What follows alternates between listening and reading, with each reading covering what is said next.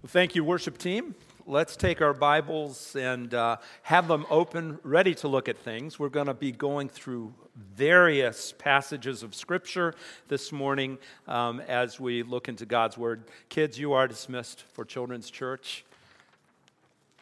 They already knew that.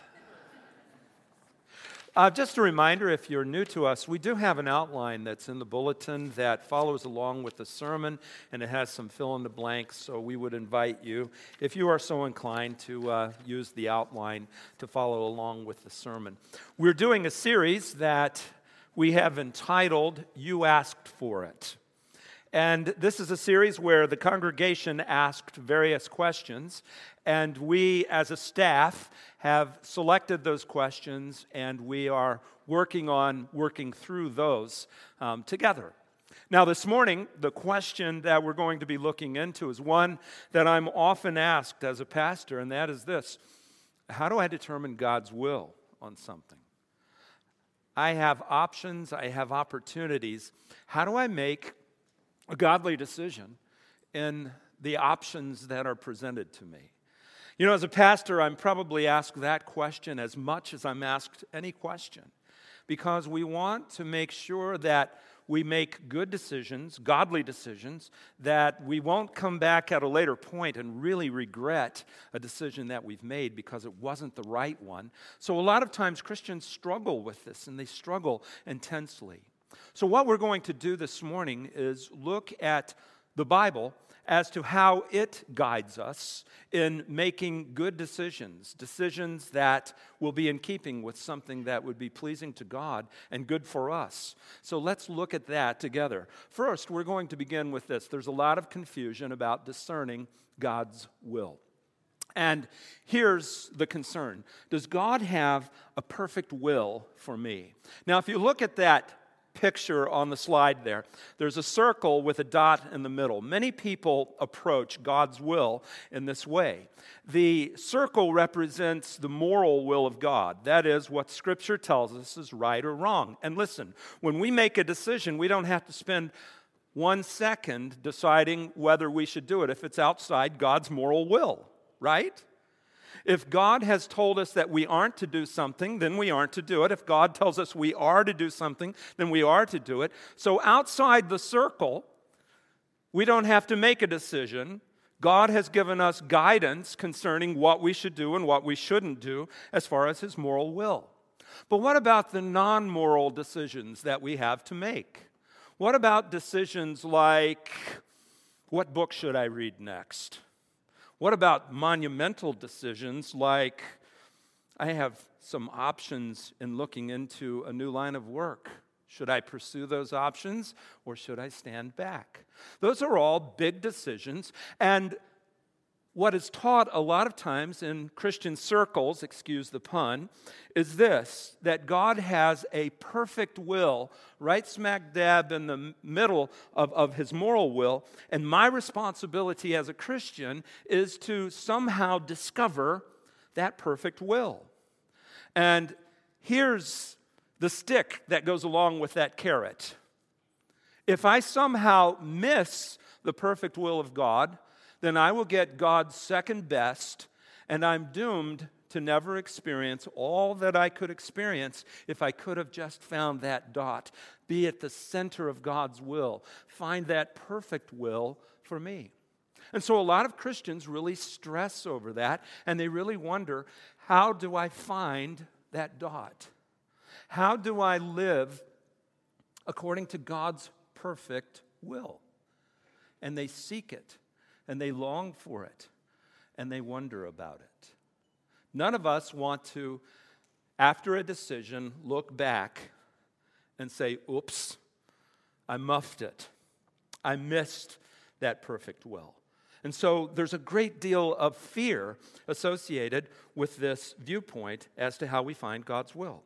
Something else, there are often scriptures that people point to that tell us that we need to know what the will of God is. For instance, in Colossians chapter 1, verse 9, it says this: "And so, from the day we heard, we have not ceased to pray for you." This is Paul talking to the church at Colossae, and what he's praying for them is this: "We have not ceased to pray for you, asking that you may be filled with the knowledge of His will and all spiritual wisdom and understanding. So what many people do is they will take a verse like this and say, God wants us to know His will, and my responsibility is to discover it in a specific area. However, what they do in applying this verse to that principle is misunderstand this verse. This verse, in actuality, isn't talking about knowing the will of God as far as discovering it in a decision concerning options.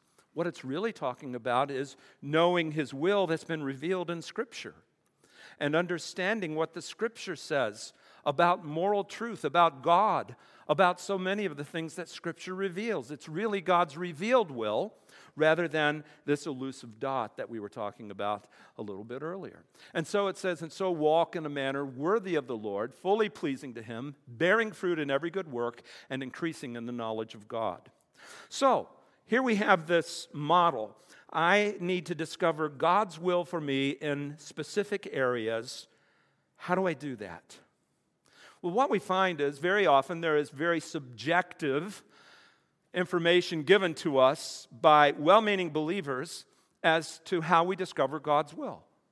And we find ourselves often in a quandary because it's hard to find an objective answer when I have to make a decision about a career change, make a decision about what school to attend, if you're a college student looking into where to go to school. Many of the decisions in our life, they just aren't spelled out in Scripture. So how do I make a decision? How do I move in the right direction? Well, there are many approaches, and one of those approaches is feelings. Some people will say, when it's God's will, you'll just know it. How many of you have heard that? A lot of us, right? When it's God's will, you'll just know it.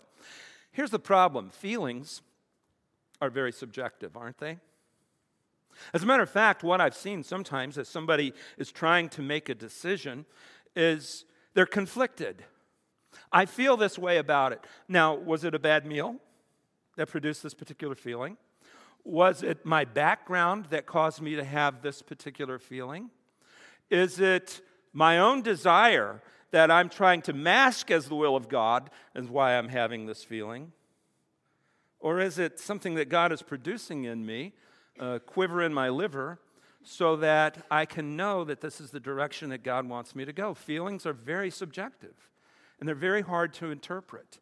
And so trying to make a decision based on feelings can be very, very confusing.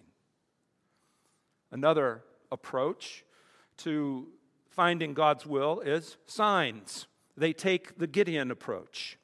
And what we do very often in making a decision is we set up a very arbitrary system where if God does this, then I'll know this. And so basically what we expect God to do is do what we require of Him to show us the direction that we want to go. But isn't that subjective as well? You see, if I'm telling God a sign that I expect Him to perform in order for me to know the direction I should take, I can stack the deck. Lord, if you want me to do this, then let my foot continue in my walking process. Don't stop me. Okay, then I know this is what you want me to do. See, we can set up signs, we can set up decisions that stack the deck in our favor. Same thing goes if we don't want to do something. God, if it's your will that I continue, then let me walk through this barrier right here. Change my molecular structure so that I can go through this. Okay, I know that's not where you want me to go. Do you see what I'm saying? We can set up signs that are very, very subjective. And here's the other thing. When Gideon asked for signs from God, that was not a good thing. He wasn't being faithful. He wasn't taking God at His revealed will, right? He was basically challenging God's word when he asked for those signs. Now, here's another one. Open doors, closed doors. How many of you have heard that I make decisions by open and closed doors?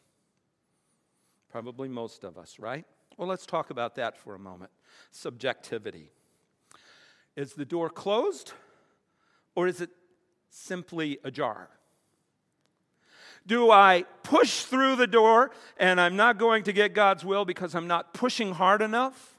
Or do I need to just accept it and back away from it and say, oh, this wasn't the direction that God wanted me to go in? There's a lot of confusion with that, isn't there? What decision is right? Which one is best with open and closed doors? Think about this. There are people all over the world who have to make decisions that will put them at risk when it comes to their faith, right? The persecuted church, the country that they live in, puts closed doors everywhere in front of them, right? But what they choose to do is go ahead and share the gospel and bust through the closed doors that man puts in their way, because God says, go into all the world and preach the gospel. So they are being obedient to God's will, even though there are closed doors in front of them. So this idea that I make a decision on the basis of an open door or closed door, and then it really gets confusing, because I've even heard people say, well, if God closes a door, he always opens a window. So then I'm like, oh, I got to not only think about doors, but I got to think about windows. This is confusing. How do I make a decision? And here's another one. Misapplication of Scripture. There are some people who treat Scripture almost like a fortune cookie or their daily horoscope. I have a monumental decision to make, so what I'm going to do is point my finger to heaven, and where it comes down, God will give me insight from the Scripture. And so they make a decision on the basis of some insight that their finger arbitrarily lands on, and that tells them what they should do. I'll give you an example. Paula and I had very close friends when we were in college who lived in Huntington, West Virginia, and that's right on the Ohio River. And right across the Ohio River is Ohio. So they're trying to make a decision about a wise investment in property. Do we buy in West Virginia or do we buy in Ohio? And so they said, this morning I read in my devotions that Israel crossed the Jordan. We live in Huntington right now, so God is telling us to move to Ohio. I don't think that's what the Scripture meant when the Holy Spirit inspired that. Be careful. Don't take Scripture out of context and build a decision on something that you just arbitrarily come across in Scripture. We have to be careful about making decisions on that basis.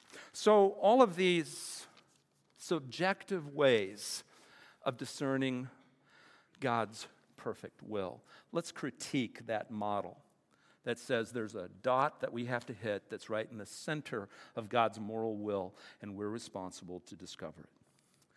First of all, you can't seek God's perfect will in every decision. Let me give you an example. How many of you prayed about which sock to put on first this morning? How many of you prayed about which leg of your pants you start with? How many of you prayed about whether you should come in the front entrance or the rear entrance of the church? At some point, there are decisions that we make that just don't fall under the auspices of, I need to know God's will on this, right? So that makes it even more subjective. What are the decisions that I need to pray about? And what are the decisions that I just make a decision in? When I'm faced with that, that can be even more confusing. I need a sign so that I'll know what to pray about and what not to pray about. That gets so confusing. It's almost impossible to figure out. Something else. Sometimes we feel that there's a catastrophe if God's perfect will isn't found. We are often taught that if you don't find God's perfect will in your career or in who you marry or any of these things, if you don't find that dot somehow, you're doomed to a life of failure in that area. You'll never know God's best. But there's a logical problem with that model. Let's take marriage, for instance. Person A is supposed to marry person B, but they miss the boat and marry person C. You know what that means? That A and C married the wrong people, so the people that A and C were supposed to marry will marry the wrong people, and the person that person B was supposed to marry will marry the wrong person, and then the person that they married that was supposed to marry someone else will marry the wrong person. Do you see where I'm going with this? One wrong decision in who they should marry, and the whole world is thrown off kilter. There's a problem with that view, with that approach, logically. So we have to be careful not to put into effect a decision-making process that doesn't reflect sound reason. Something else. Sometimes there are contradictory views that occur with strong seekers. Again, I'm going to go back to my college days. And Paula had this Bible study. I didn't clear this with her, so I hope it's okay. And they were beautiful girls in this Bible study. In fact, and she'll kill me for this, but I think it's worth it because it's funny. They called them Charlie's Angels. Now, those of you who are older can appreciate that, the TV show Charlie's Angels. And she's shaking her head. I'm in trouble when I get home. I should have prayed about whether or not to use that illustration. And one of the girls in her group, not nearly as pretty as Paula, I might point out, but she was very pretty. Her name was Jennifer. There was a guy in our group. As you know, in college I was involved in Campus Crusade for Christ. So there's this guy named Lloyd. And Lloyd wasn't the sharpest knife in the drawer. He was rather plain and really didn't have much of a personality. But God told him that Jennifer was going to be his wife. Yeah, you and about 50 other guys, Lloyd. You know, come on. Now, Jennifer hadn't received that word from God. And so Jennifer and Lloyd never got together. They did not get married. But do you see what I'm driving at? There are times where people can arbitrarily and sincerely believe that God is leading to them to something, and other people that are involved in that decision don't see it that way. I've seen it happen in church business meetings where somebody says, I really believe God is leading us in this way, and there are those in the church who will say, no, I believe God's leading us in this direction. And sometimes, don't people make irresponsible decisions and blame their irresponsible decision on God told me to do this? They use it as a trump card. And it can lead to very poor decision making. So we have to be careful about how we make those decisions. One other critique of this view. We carry an awful heavy load in trying to discern what God's perfect will is. Think about it. If I can't discover what God's perfect will for me is in a given decision, and I'm doomed to never have God's best if I don't find it, man, that's a heavy load. That's a lot to carry. Because some of our decisions not only affect me as an individual, but my family. And so I could start my family into a course of decision-making that's going to be a catastrophe for them and for me, and we carry this heavy, heavy burden, this heavy, heavy load. It's very much like what Paul talks about as far as carrying the load of the law, and he described it in this way: you were called to freedom, brothers, only do not use your freedom as an opportunity for the flesh, but through love serve one another, for the whole law is fulfilled in one word: you shall love your neighbor as yourself. The idea is, we feel a bondage, if you will, to making the right decision that may not be the direction that God wants us to make a decision in anyway. And so we're under this yoke. We're held captive by fear and confusion as we try to make a decision. So that brings us to the crux of the question. How then do I determine God's will? And what I want us to do is look at, from Scripture, what Scripture says in regard to decision making. And so what I did is, rather than giving you the same letter, those of you that are filling out the outline, we're going to choose biblically. So here's what we have. We have God's moral will, that represents the circle. But we have many decisions, many options that are within there. And we can make any one of those decisions and still be within the will of God. There's not that horrible, compelling nature that I have to find a perfect will. Let me submit this to you. There are times when I make an unwise decision that I think God uses to teach me more than if I had made a better decision. God walks us down a path of growth, and that involves the freedom as a child of God to make decisions within His moral will on the basis of biblical principles. So let's talk about this word choose. The first part of choose is consult God's word. Make sure that the decision that I make isn't in some way a breach of God's will. For instance, I'm thinking about marrying somebody who isn't a believer. God's word has already spoken to that. Do not be unequally yoked together with unbelievers. So that decision suddenly is off the table because there's guidance from God's moral will.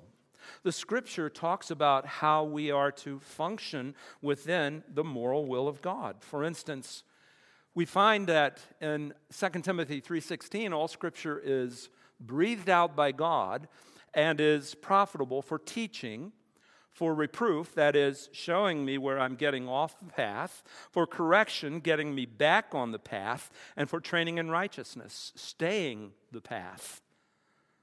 Listen, I firmly believe that as believers, when we're making decisions, if I can decide to be obedient to God, that's a huge decision. And that's what God wants from us first and foremost. Something else. When I see what the Word says, then I'm to do it. I don't have to pray about whether or not I should share my faith. God in His Word has told me to share my faith. Simple. James says this, be doers of the word and not hearers only, deceiving yourselves. For if anyone is a hearer of the word and not a doer, he is like the man who looks intently at his natural face in the mirror.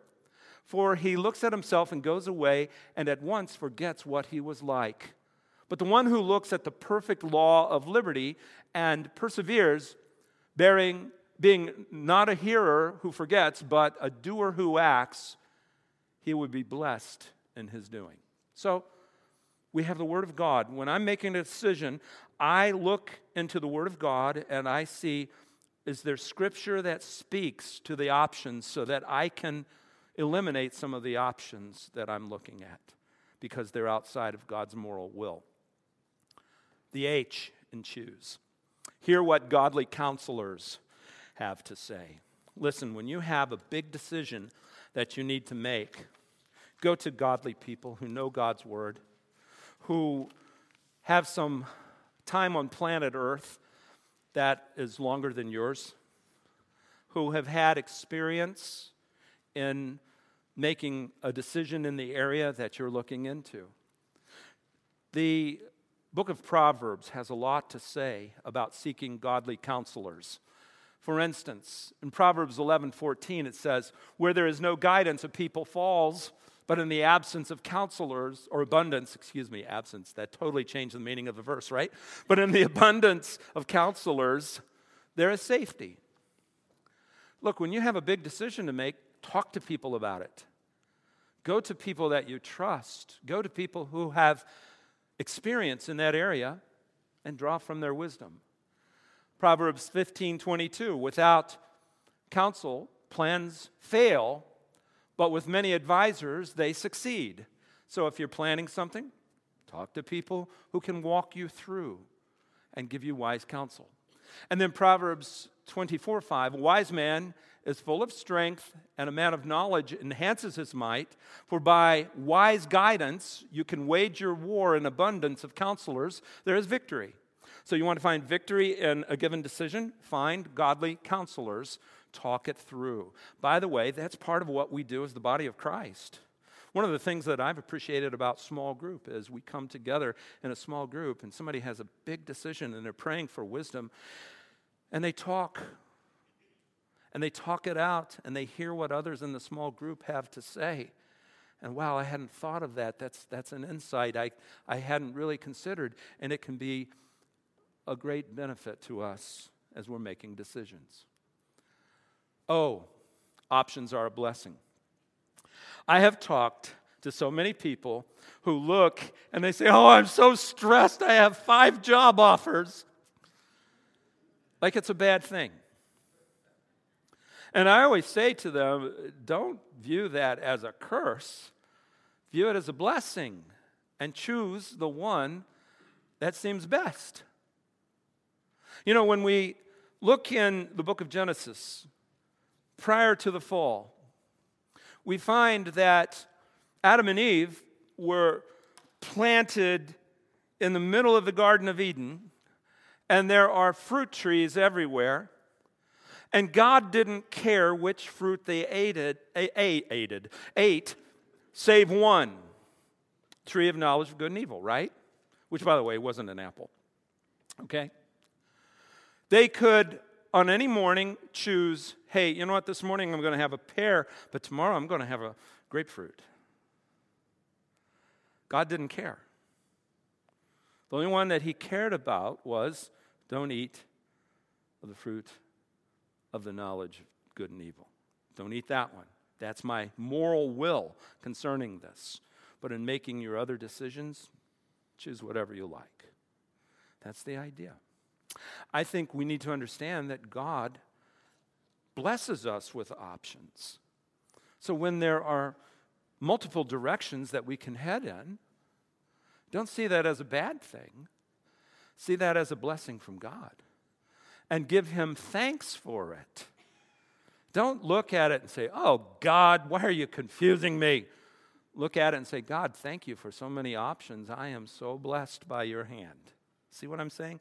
That's an important truth in making a decision. The other O, others should be factored in. Listen, I can exercise my freedom as a Christian, we saw this earlier in the book of Galatians, to make any decision that falls within the moral boundaries of God's will, but there are other people on planet Earth that could be affected by my decision. So I need to think, how is what I'm about to do going to affect this other person? And if it affects them adversely, then I might look at my options and say, no, because of what it will do to my family, to my friend, to my fellow church members. While I have the freedom to make this decision, I choose not to. In Philippians, the Apostle Paul was talking to the church at Philippi, and he was saying, look, I'm ready to go home to be with the Lord. He's in a Roman prison, and he's awaiting a decision on whether he'll be executed or not. And this is what he says: for to me to live is Christ and to die is gain. If I am to live in the flesh, that means fruitful labor for me. Yet which shall I choose? I cannot tell. I am hard pressed between the two. My desire is to depart and be with Christ, for that is far better. But to remain in the flesh is necessary for your account. Convinced of this, I know that I will remain and continue with you all for your progress and joy and faith. So here's the Apostle Paul making a decision about what is best for the church community rather than his own isolated decision. What about the S? Seek God's glory. There are some decisions that we make that we really need to run through that filter. I can do this, but maybe that isn't very glorifying to God. Maybe I need to rethink it because people can misinterpret what I'm doing and it can be hurtful. We find a couple of passages that talk about this. In Colossians 3:17, it says, "Whatever you do in word or deed, do everything in the name of the Lord Jesus, giving thanks to God the Father through him." So something I run through my filter as I'm trying to make a decision is this. Can what I'm about to do be done in the name of Jesus? In other words, would he sign on to it? Would he look at this and say, this is a good thing? And then I also look and I say, is this something for which I can give thanks? So I need to weigh that out. Look at 1 Corinthians 10:31. So whether you eat or drink or whatever you do, do all to the glory of God. So as I am making decisions, I have to ask, is this glorifying? Or will this diminish the view of God in my eyes or in the eyes of someone else? Finally, we come to E. Expectantly pray for wisdom. I'm so thankful for James chapter 1, verse 5, that says this. If any of you lacks wisdom, let him ask God, who gives generously to all, without reproach, and it will be given to him. But let him ask in faith, with no doubting. For the one who doubts is like a wave of the sea that is driven and tossed by the wind. So what's it talking about? When I have an important decision to make, I'm to go before God and say, God, give me wisdom. Help me to have insight into what brings you glory. Help me to have insight into how this will affect other people. Help me to have insight into what a godly counselor says and weigh it in your word.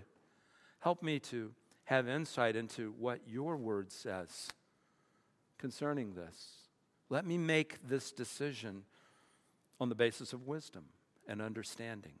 And the promise of God's word is, ask for it and you will have it. God will give you the understanding that you seek in making that decision.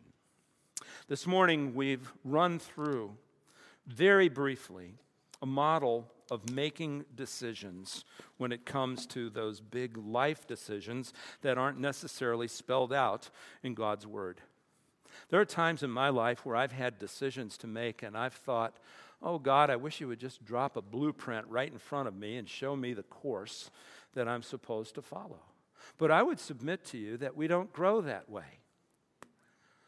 The way we grow is seeking God, moving through life, making the most biblical and wise decisions that we can. And here's the kicker. Some of my greatest growth has come from some of my dumbest decisions. Because what happens? God teaches me in that. Being dependent on God means I'm dependent on His Word, that I'm dependent on the Spirit of God, taking the Word of God and applying it to my heart, and that I make decisions always open to God redirecting me, but I'm not responsible to discover that redirection. I'm to make the best decision that I can with the information that I have, and then humbly approach God and say, God, if you redirect, you redirect. And I will be thankful for that. That's the way we're to approach decision-making when it comes to God. All right, let's have a word of prayer, shall we? Heavenly Father, thank you for this text and the texts that spoke to this issue. I pray, God, that we will be wise in the decisions that we make. May we depend on the leading of your word. May we depend on the body of Christ that you've given us. May we depend on the principles that were revealed in your word as to how we make right decisions, good decisions. And I pray all of this in Jesus' name. Amen.